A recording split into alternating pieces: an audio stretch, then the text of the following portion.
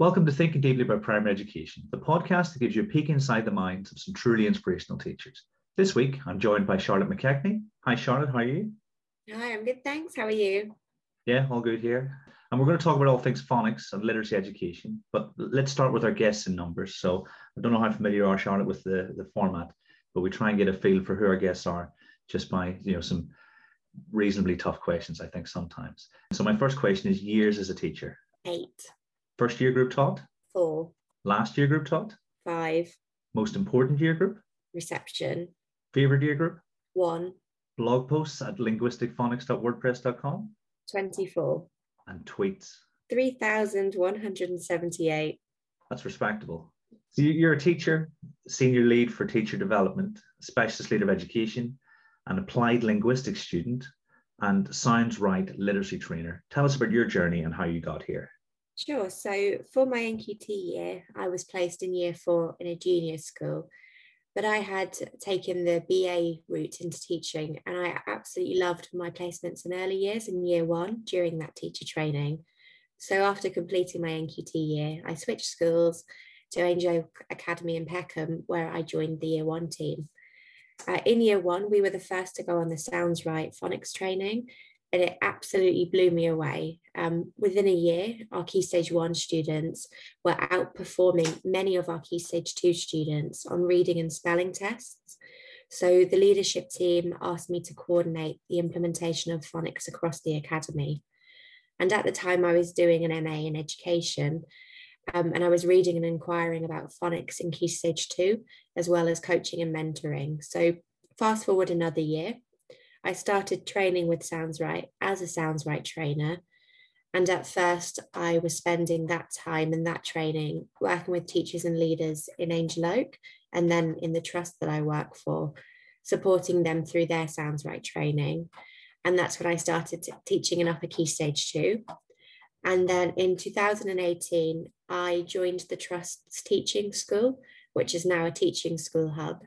And since then, I've been working on teacher education, development and leadership programs, and now delivering Sounds Right training to schools outside of the Trust. And what a teaching and learning team that is. You've got some of the big thinkers, and, certainly in my opinion, on primary education as part of that team. What's that like? It's really, really a great team to work for. It's really inspirational to be working alongside experts in their field. So with Tom and Matt, we always used to have conversations about maths and phonics and finding the links between, because we had our specific areas of interest. But also now with Verity, Tom and Sarah having joined the team, we've just got a group of people who are really passionate about teacher education and then about different subject areas. So it's really inspiring and interesting to work in that team. So we can have a lot of long conversations, but a lot of really interesting conversations. Yeah, I can imagine. Yeah, it'd be great to just sit and talk about education, as your main sort of role. That'd be fantastic. And we're going to get, because every time I speak to people about phonics and the direction schools should be moving, your name comes up quite a lot. But when I saw that you were studying applied linguistics, that sounds fascinating. What does the study of applied linguistics entail? So it's basically a branch of linguistics which is concerned with solving practical problems in language.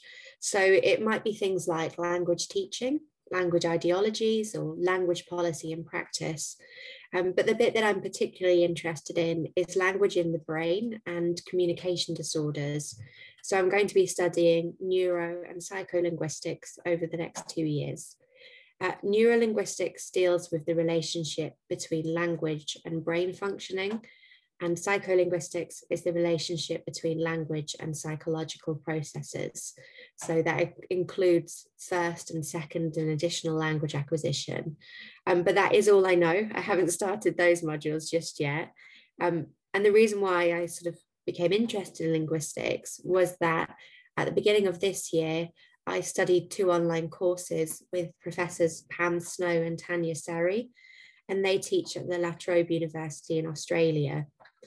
The courses were introducing us to the science and language of reading, and I think we as a profession are starting to develop a good shared understanding of how to teach word recognition. And I'm interested now in how best to teach language comprehension particularly to students who have barriers such as communication disorders or speaking English as a foreign language. Whenever I was researching storytelling, there would be things about, there was a young girl in Romania who was kept in a basement for maybe the first 14 years of her life. And her language development could never reach the fluency that that someone else, you know, who didn't have that sort of disadvantage when they grew up. You know, it's fascinating, isn't it?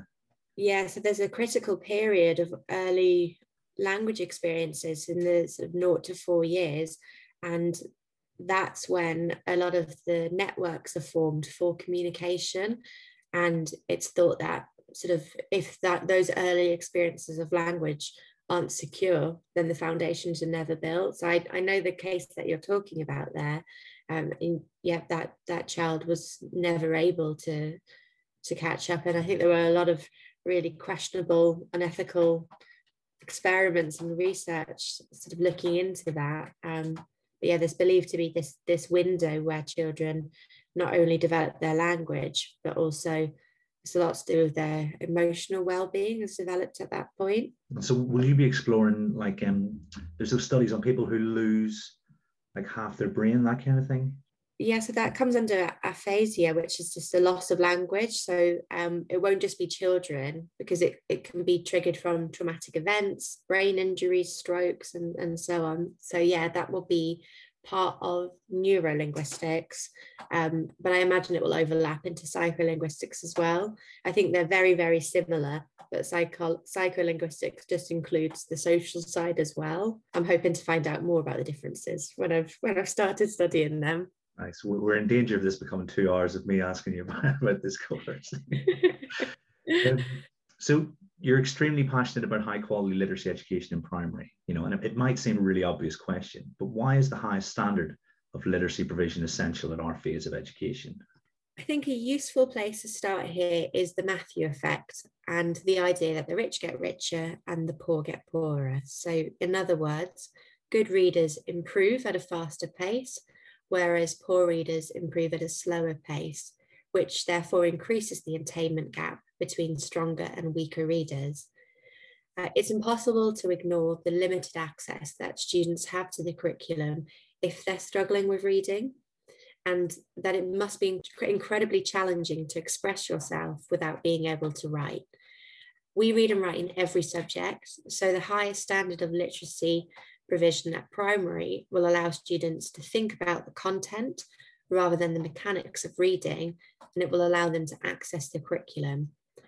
There have also been various studies that link literacy and life expectancy, and studies that have found that limited literacy influences mental health. So the highest standard of literacy provision is going to allow us to improve students' literacy and mitigate against these adverse correlations and causations.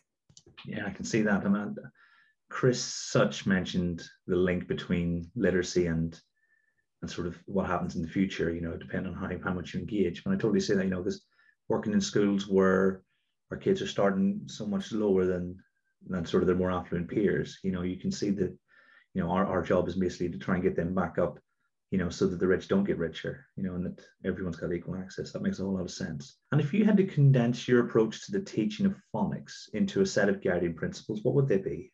Firstly, a shared understanding of how students learn to read and how to teach students to read amongst the staff in primary school.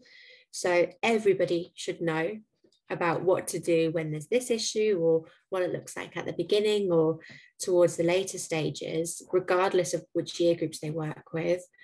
And that shared understanding shouldn't just be the teaching team, but it should also extend to parents and carers.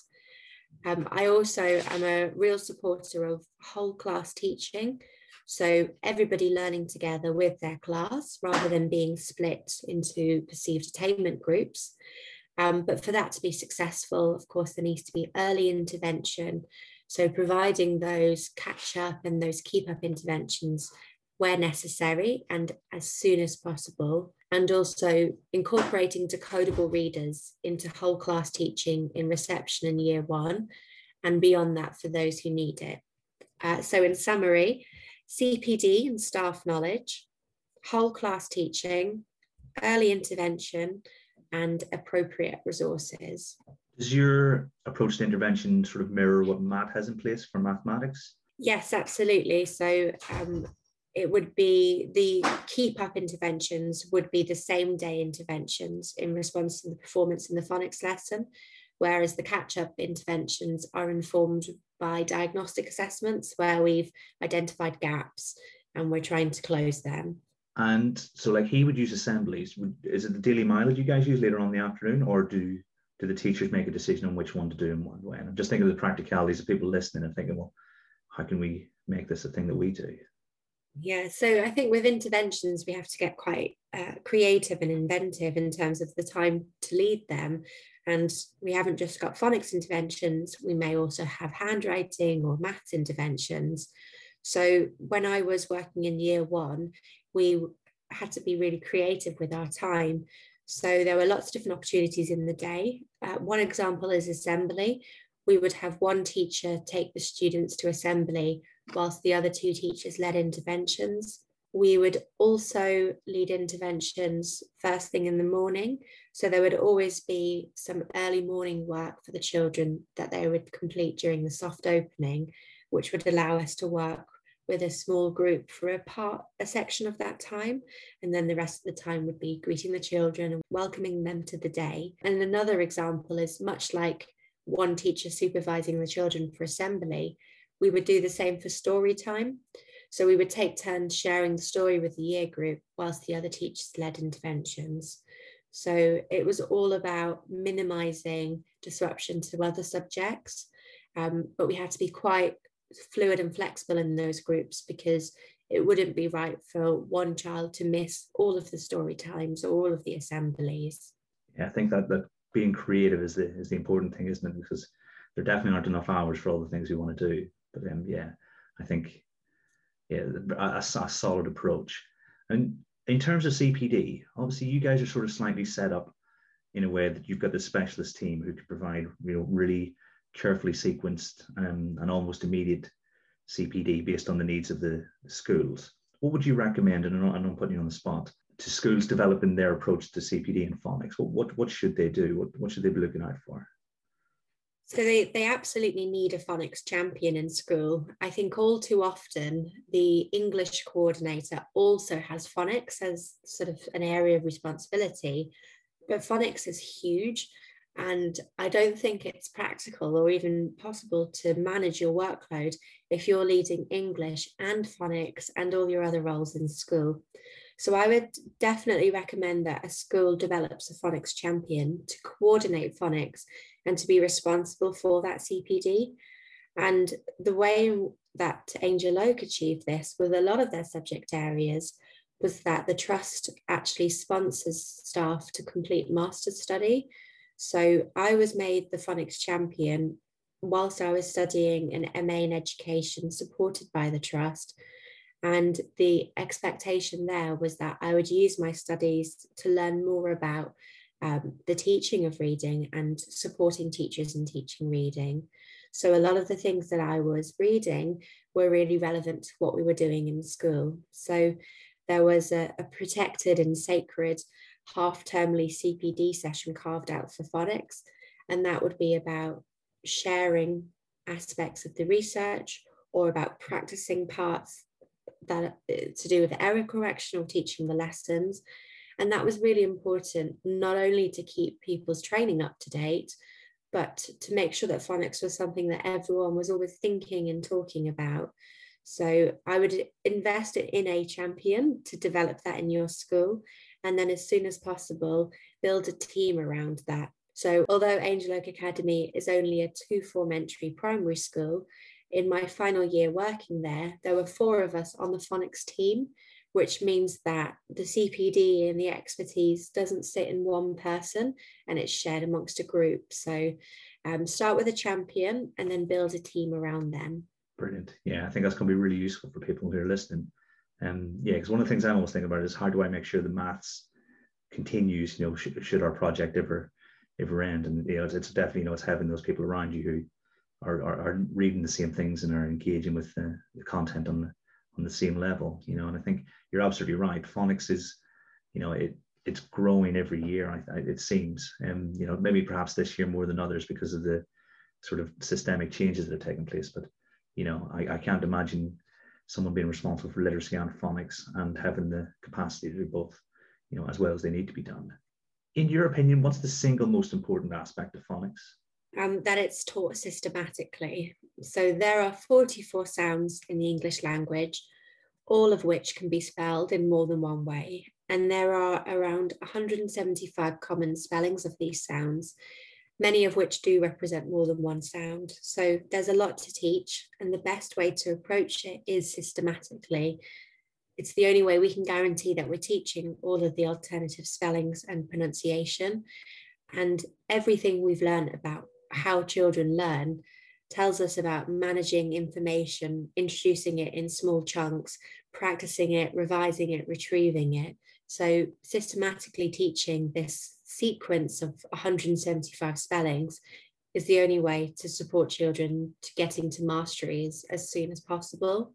Yeah, because I think I was teaching quite a while before I realized that not all phonics was systematic. What are the alternatives to systematic synthetic phonics? So phonics itself is any approach to breaking down a word into smaller units of sound. Systematic synthetic phonics is concerned with synthetic meaning blending, synthesizing here and blending, but SSP deals with breaking things into phonemes. So when I mentioned the 44 sounds in the previous answer, that's the 44 phonemes in the English language.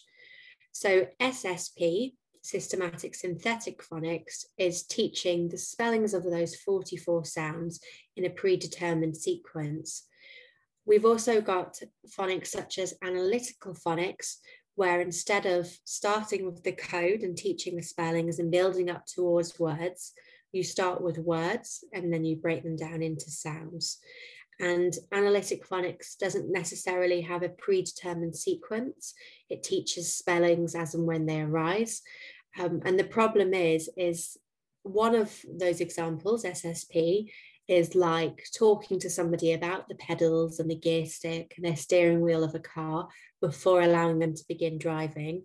Whereas the other approach, analytic phonics, asks that we put the children in the car, we tell them to drive, and we then start teaching them about the smaller mechanisms of driving. So analytic phonics is without a predetermined sequence, whereas SSP does have a predetermined sequence. It breaks things down into the smallest units of sound, and whereas other phonics approaches might be doing onset and rhyme or consonant blends, putting two consonant sounds together. So phonics in itself might look, you might be teaching phonics in one school and it might look completely different to phonics in another school because there are so many different approaches to it. And like you say, it's about if you want that party for everyone and everyone to get that high quality diet, you really do need to be, I think, sort of really structured in your approach and consider, you know, the pathway. Like I'm pretty sure both of my boys, you know, they're 7 and 4, and they've learned to read, you know, in the drop of a hat, because I think the approach was really carefully thought through. You know, I couldn't say hand on heart exactly which program they were following. Probably not for me to do that on this podcast either. But you know, I certainly haven't taught them to read, but they're both absolutely flying with what I see as a structured approach that makes a whole lot of sense. So in reference to the principles you outlined earlier, what might these look like in practice in a school that was doing a particularly good job of teaching phonics? So to achieve that shared understanding, the school would ideally be teaching a particular phonics program with fidelity. And there should be a phonics champion coordinating phonics in the school, running regular CPD sessions and facilitating peer observations. Whole class teaching, meaning that the whole class are working on the same skills and part of the code together, and those who need more practice are benefiting from keep-up interventions. For those who are struggling, they'll need to attend daily catch-up interventions to close the gap. But the key thing is that those students aren't removed from the phonics lesson. These interventions need to take place at a different time, because if we're taking them out of their whole class phonics lesson and putting them in a catch-up group, realistically, they're not going to catch up. They're going to be working behind their class, and The best case scenario is that they continue to have their intervention all through primary school, and unfortunately leave year 6 being weaker readers than their peers. Worst case scenarios, they have these interventions until Key Stage 2, and then the interventions just stop, and they just stop at the point that they reached, which happens far too often. So for those who are struggling, they should still be in that whole class lesson with the targeted intervention at a different time during the day. For this to be successful, it does need early intervention. So that's sometimes identifying students who need more practice than their peers. And that might be due to how quickly the children are grasping the content, but it may also be to do with attendance or pupil well-being, various reasons why they haven't been able to attend to the learning. And then with the final guiding principle, the inclusion of decodable readers. So ideally, these should be used daily in reception in year 1 for whole class choral reading or one-to-one reading. But then there should also be decodable texts available in school beyond year 1 for those who need it. I feel quite passionate about providing decodable text to early readers because they're absolutely brilliant for their intended purpose, and that's for reaching automaticity in decoding. They are not in any way designed to give children that broad and rich experience of text, but they're not supposed to be doing that. It's just a controlled environment for students to be able to practice something. Again, much like learning an instrument or learning to drive, there are certain things, there are certain skills that we drill and we practice to help with the fluent execution of that thing. A footballer would practice their dribbling, but we wouldn't say that person that right there is playing football. They're just practicing part of it. And it's the same with reading. When you're reading a decodable text, you're practicing decoding, you're practicing retrieving sound spelling correspondences, and that's only going to aid the process of reading. Yeah, I think that's a view that gets misrepresented sometimes online. Obviously, it's a very small number of people who are having these conversations, but they sort of think, oh, this is the only thing. But actually, I think you've done a really good job of explaining how they had supplements, and allows people the opportunity to one day develop a love of reading. And are there any pitfalls that those listening should aim to avoid? Yes, so remember that the phonics screening check doesn't assess whether a child has mastered phonics decoding, and it isn't supposed to. The check is there to assess whether a child has met the minimum expected standard for the end of year 1. Again, all too often, schools see the year 1 phonics screening check as almost the graduation point from phonics. And if a child passes the check, that might be the end of their phonics provision. But what they're doing there is they're capping the child's phonics teaching at the minimum expected standard for year 1, which, depending on the phonics program you use, is often either a third or halfway through the code. So you're stopping phonics far sooner than you should be if you see the phonics screening check as your end goal. So it's almost thinking about how we can use year 2 and potentially year 3. I've definitely heard people talk about year 3 in the first term, because it always surprised me whenever, the check wasn't necessarily measuring the entirety of the code, as you say, so I think, that does seem quite a big pitfall to try and avoid. Yeah, I mean, the phonics screening check should be viewed as a checkpoint because it only assesses around 60 to 70 spellings, whereas there are 175 spellings that the students need to know. So it really is just a checkpoint to see if students are making the expected progress towards that. And apparently its introduction was about nudging us towards children who perhaps require intervention, but we haven't identified them as a child who requires intervention. So it's about avoiding children slipping through the net. But I think that in a lot of schools, it is understood as the end point, as the goal. And although a little bit of phonics teaching might continue into year 2, it's often swept aside as soon as possible. Whereas the schools that I work with very much see it as the checkpoint in year 1, and phonics teaching continues until the end of year 6.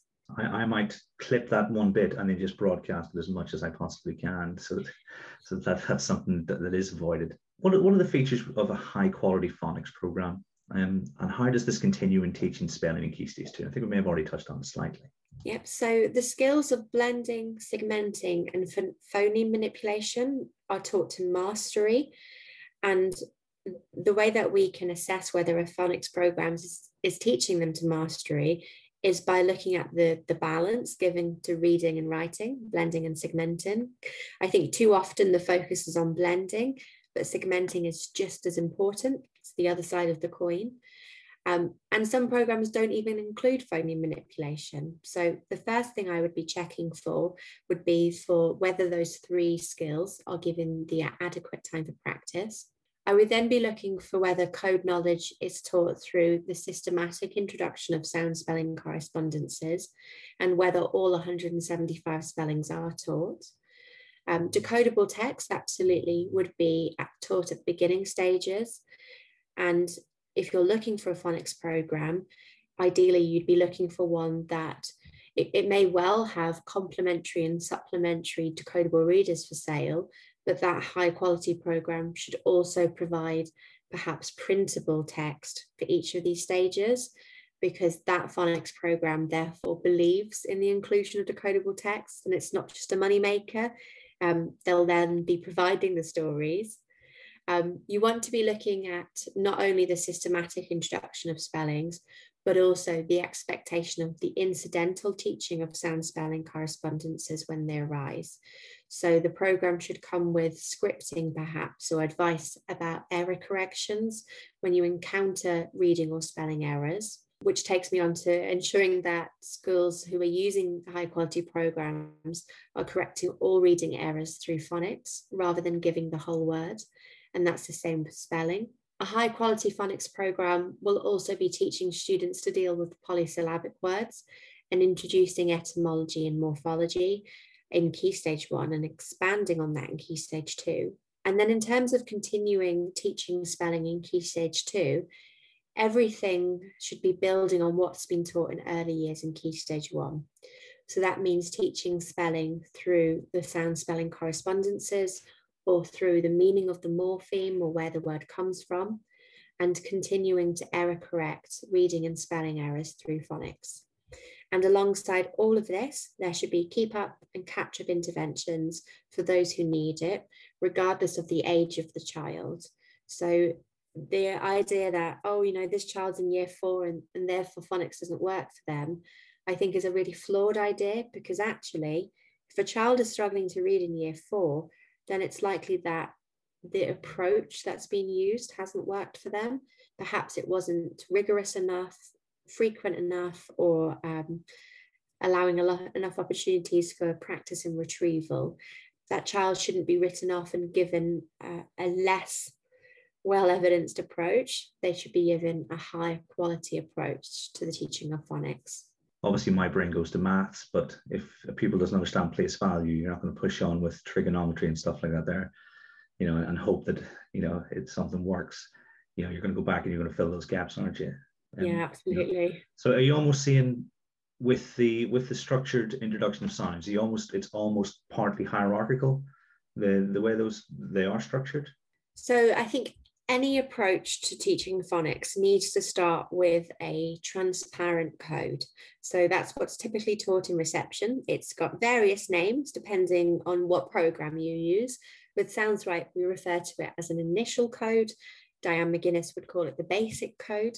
But essentially, it's teaching the letters of the alphabet, a few 2-letter spellings, and it's giving children one correspondence in the first instance. And the reason for this is reading and writing is hard, especially using an opaque orthography like English.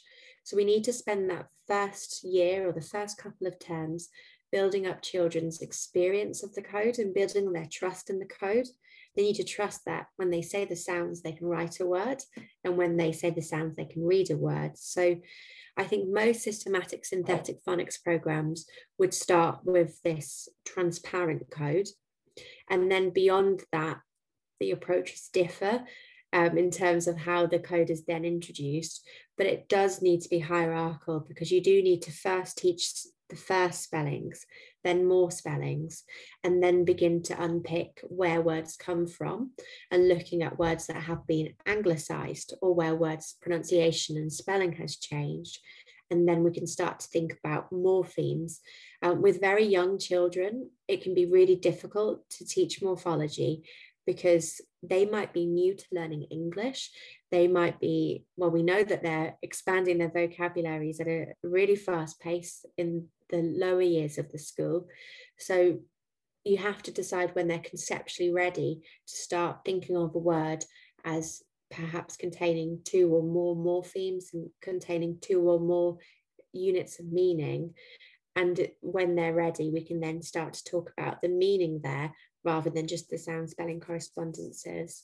And certainly for someone like me who's, almost a blank slate, I thought I knew a lot about phonics, but, just listening to you, Charlotte, I'm like, I only thought that. What would be the difference between a linguistic program and other SSPs? So I remember asking this question myself when I was a participant on the Sounds Right training, and I can remember hearing the answer and still not fully understanding and seeing the difference between the two. So I'll do my best here. And it was nothing to do with the trainer's explanation. It was to do with my understanding or lack of understanding of the power of conceptual understanding. There are a few key differences. The first is conceptual. A second is to do with flashcards. And the third is to do with phonics phases. So other SSP programs are often spelling focused, and the students are asked, what sound does this make? So the teacher points to a spelling and the children tell the teacher what sound a spelling makes. However, in linguistic phonics, we don't suggest that letters make sounds because we're sound focused. So instead of asking which sound is made by this letter, we ask, how do I spell a sound? So that little shift might seem really small, makes versus spells, but conceptually it's huge, because when we're saying a letter makes sounds, we're ignoring the fundamental fact that actually we make fat sounds. We as humans who are speaking are producing the sounds. We've been speaking for over 100,000 years, whereas those letters that represent those sounds, they've only been in use for around 5,000 years. So sounds absolutely come first, which is why a linguistic phonics approach is sound focused. Lots of other SSP approaches will begin a phonics lesson by showing children flashcards. Each flashcard will have a letter or a couple of letters on it, and children will say the sound. If they were shown the letter A, they might say ah. Now there are a few issues here. Firstly, the letter A doesn't make anything, and it isn't ah. It is the letter A until we put it in the context of a word. So if my flashcard said the word bag and I pointed to the letter A and I'd say, what sound is this? Then yes, it would be ah in that example. But on its own, it's nothing. Using flashcards teaches a fixed representation. It says this letter is ah. But in the word able, it spells A. In what, it spells o.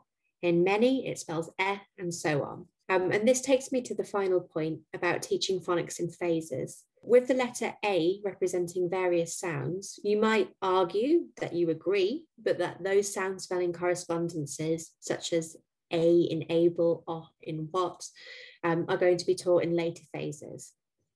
But the issue with phases is that students are first introduced to one representation of each of the 44 sounds. So typically they're taught that AY spells A.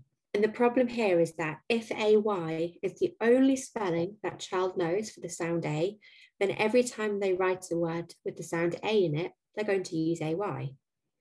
It might not seem like a big deal, but the problem is that practice makes permanent. And if they're only using AY, they're going to use it in illogical places in the word. So AY is most often used at the ends of a word. It can be before a morpheme, but it's usually towards the end. But if a child has been reading The Snail and the Whale by Julia Donaldson, they're going to spell snail, tail, whale with AY, and they're therefore putting AY in the middle of a word, which is an illogical placement of that spelling, and they're going to build that up as a permanent spelling of A in the wrong place of a word. So With linguistic phonics, rather than having phases, after they've taught that basic code and reception, they then use a one sound different spelling approach and teach alternatives from the beginning. And I think that's what makes the key difference between linguistic and SSP, because linguistic thinks about spelling from the start and students are given equal weighting on reading and spelling, whereas SSP, often the focus is on blending, get through that phonics screening check. And then key stage 2, suddenly these students aren't spelling very well. And often I think the answer to that is to do with their early experiences of spelling. So in summary, SSP programs ask what sound this makes, whereas linguistic phonics asks how do I represent this sound and is sound focused. And the SSP approaches often contain phases and flashcard work, whereas linguistic phonics teaches alternative spellings from the beginning, and spellings are taught in the context of words rather than in isolation.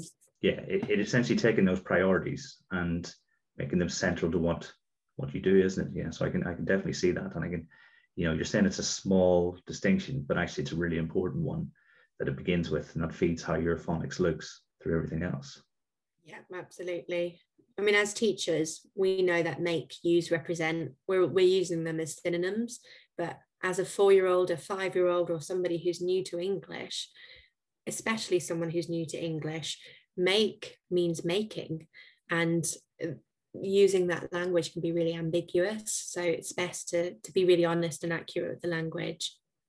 Yeah, and the same applies in maths, because the equivalent symbol gets so many names, leaves, makes, when really is equal to is the only appropriate sort of way to describe it, because then whenever you come to equations that don't work out as linearly as they do in year 1, you've got big issues because they're not really seeing, so I completely get you.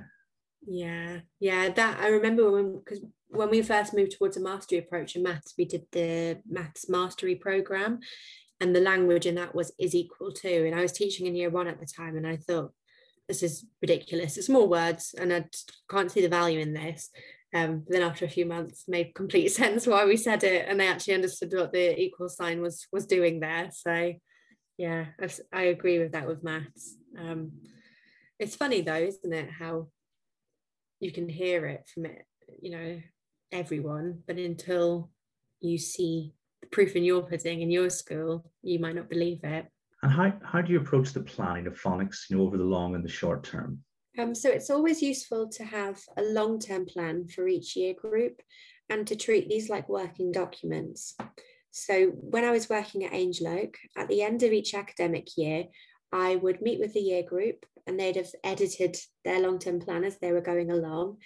And I would use their knowledge and their experience of how that academic year went to tweak the long-term plan for the next year. So some examples of some tweaks include that when I met with the reception team, they told me actually there were far more incidental pieces of code that they were teaching because they needed the children to write words like he, me, she, we. So we planned to cover the letter E and the spelling E earlier on than we had done previously through looking at high frequency words. So those long-term plans, I think, should be tweaked annually with the experienced year group teachers, so those who've taught that year, and then your phonics champion.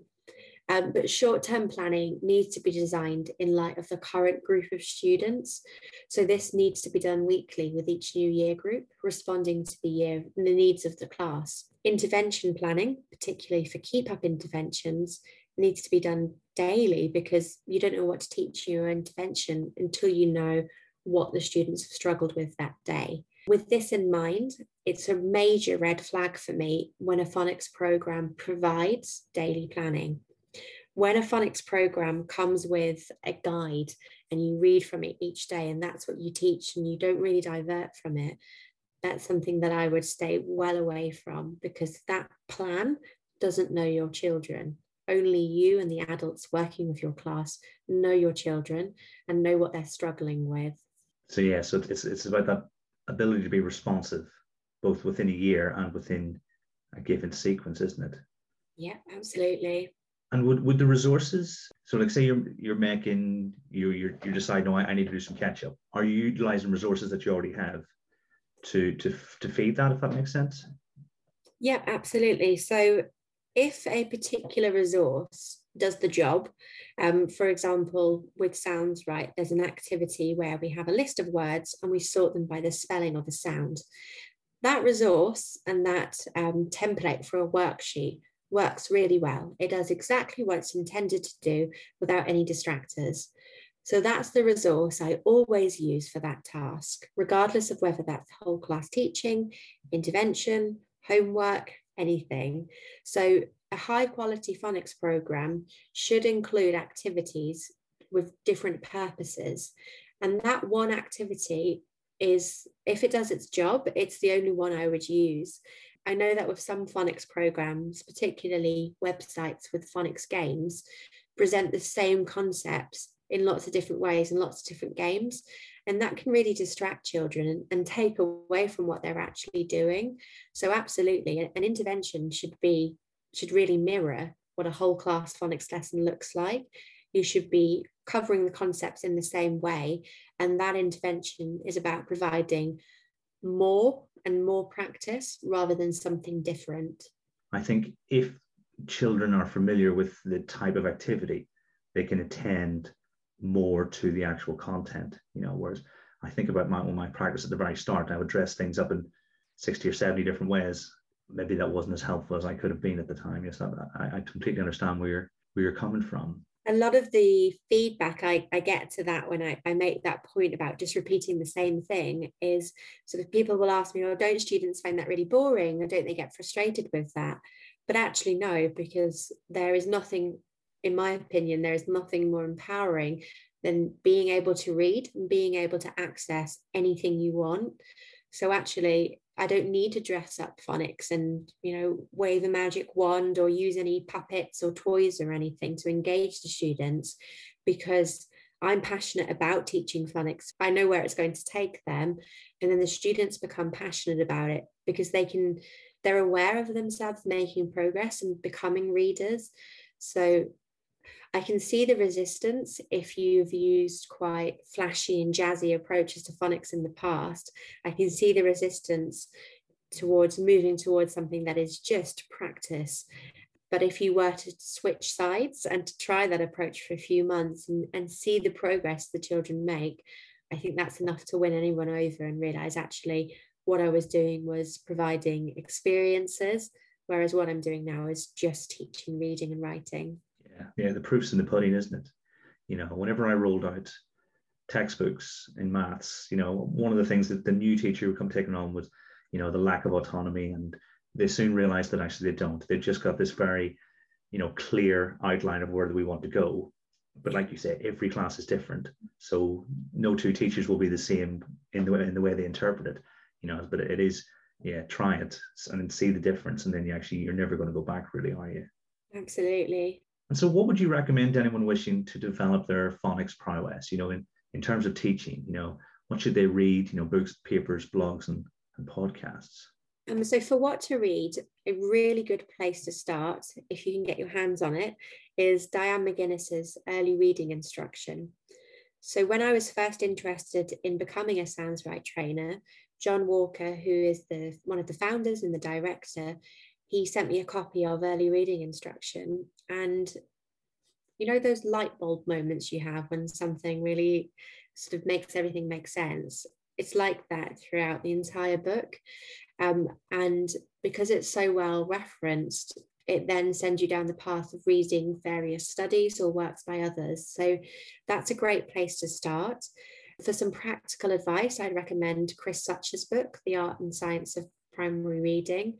That will really get your phonics champion interested in sort of where to start with CPD and an audit within school. John Walker, who I mentioned previously, the director of Sounds Right, runs the literacy blog, and that's a treasure chest of blog posts. And I'd also recommend Googling Sounds Right lexicon, and exploring the various spellings of the sounds. It can be really eye-opening to look at the Sounds Right lexicon and to see how many different representations there are of each sound. Another piece of advice I would give you is to look into master's study.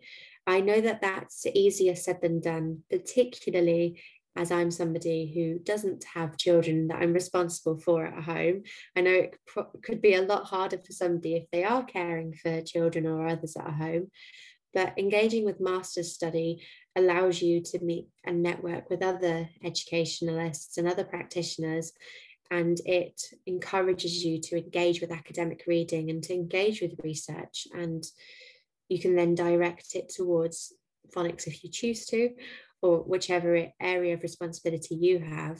But that's a great way of meeting other people and finding papers and relevant, rigorous research linked to your area.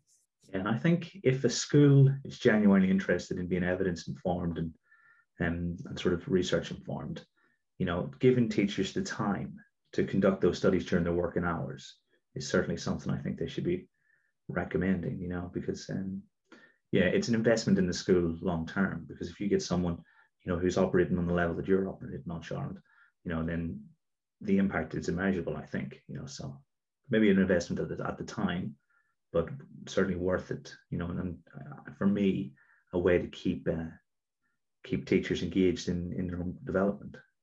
Yeah, and research does show that teachers who engage with high quality CPD are more likely to stay in their roles and to stay in their schools and the profession. So it can only help the teacher retention crisis if we're investing in teachers and allowing them to develop. And so your work has inspired many and will continue to do so for a long time. Where do you draw your inspiration from? That's really kind of you to say. I definitely say I draw most of my inspiration from the students and the teachers that I work with. It's seeing the shift in attitude towards reading or towards teaching reading and the progress the students make that I find really inspiring. I've got a bank of really special moments in my head that I often share when I'm leading phonics training about students I've worked with or teachers I've trained who've shared stories about students they've worked with. Unfortunately, discussions about how students learn to read can get quite heated and hostile when two educators disagree on how best to approach this. But the experience of using a linguistic phonics approach and seeing the impact that this has is definitely inspiring. I would also say that I'm definitely inspired by the team that I work for. I'm really lucky to work alongside my team at the Teaching School Hub, and I think it would be really difficult not to be inspired if you were sat around that table and working with those colleagues. All of my colleagues are so passionate about teacher development and teacher education, because that's ultimately what has the greatest impact on student outcomes. So I'd say the students I work with and the team I work with. Nice, that's lovely. And do you have any final advice for teachers who are going to be obviously feeling energized and ready to up their phonics game? Oh, the Sounds Right training would be a great place to start.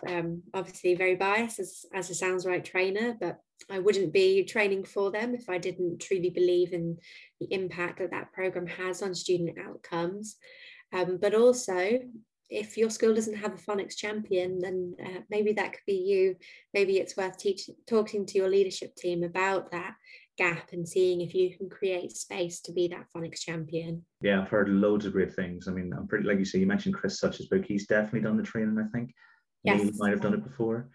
Yeah, but I only hear good things about it, and certainly try and signpost it whenever anyone asks, off camera, so to speak. And yeah, it's been fantastic speaking to you today about all things phonics and, consummate professional. You probably need to have a word with Matt, because I know the editing for this episode is going to be much less than the editing was for this episode. Oh gosh, oh poor Matt.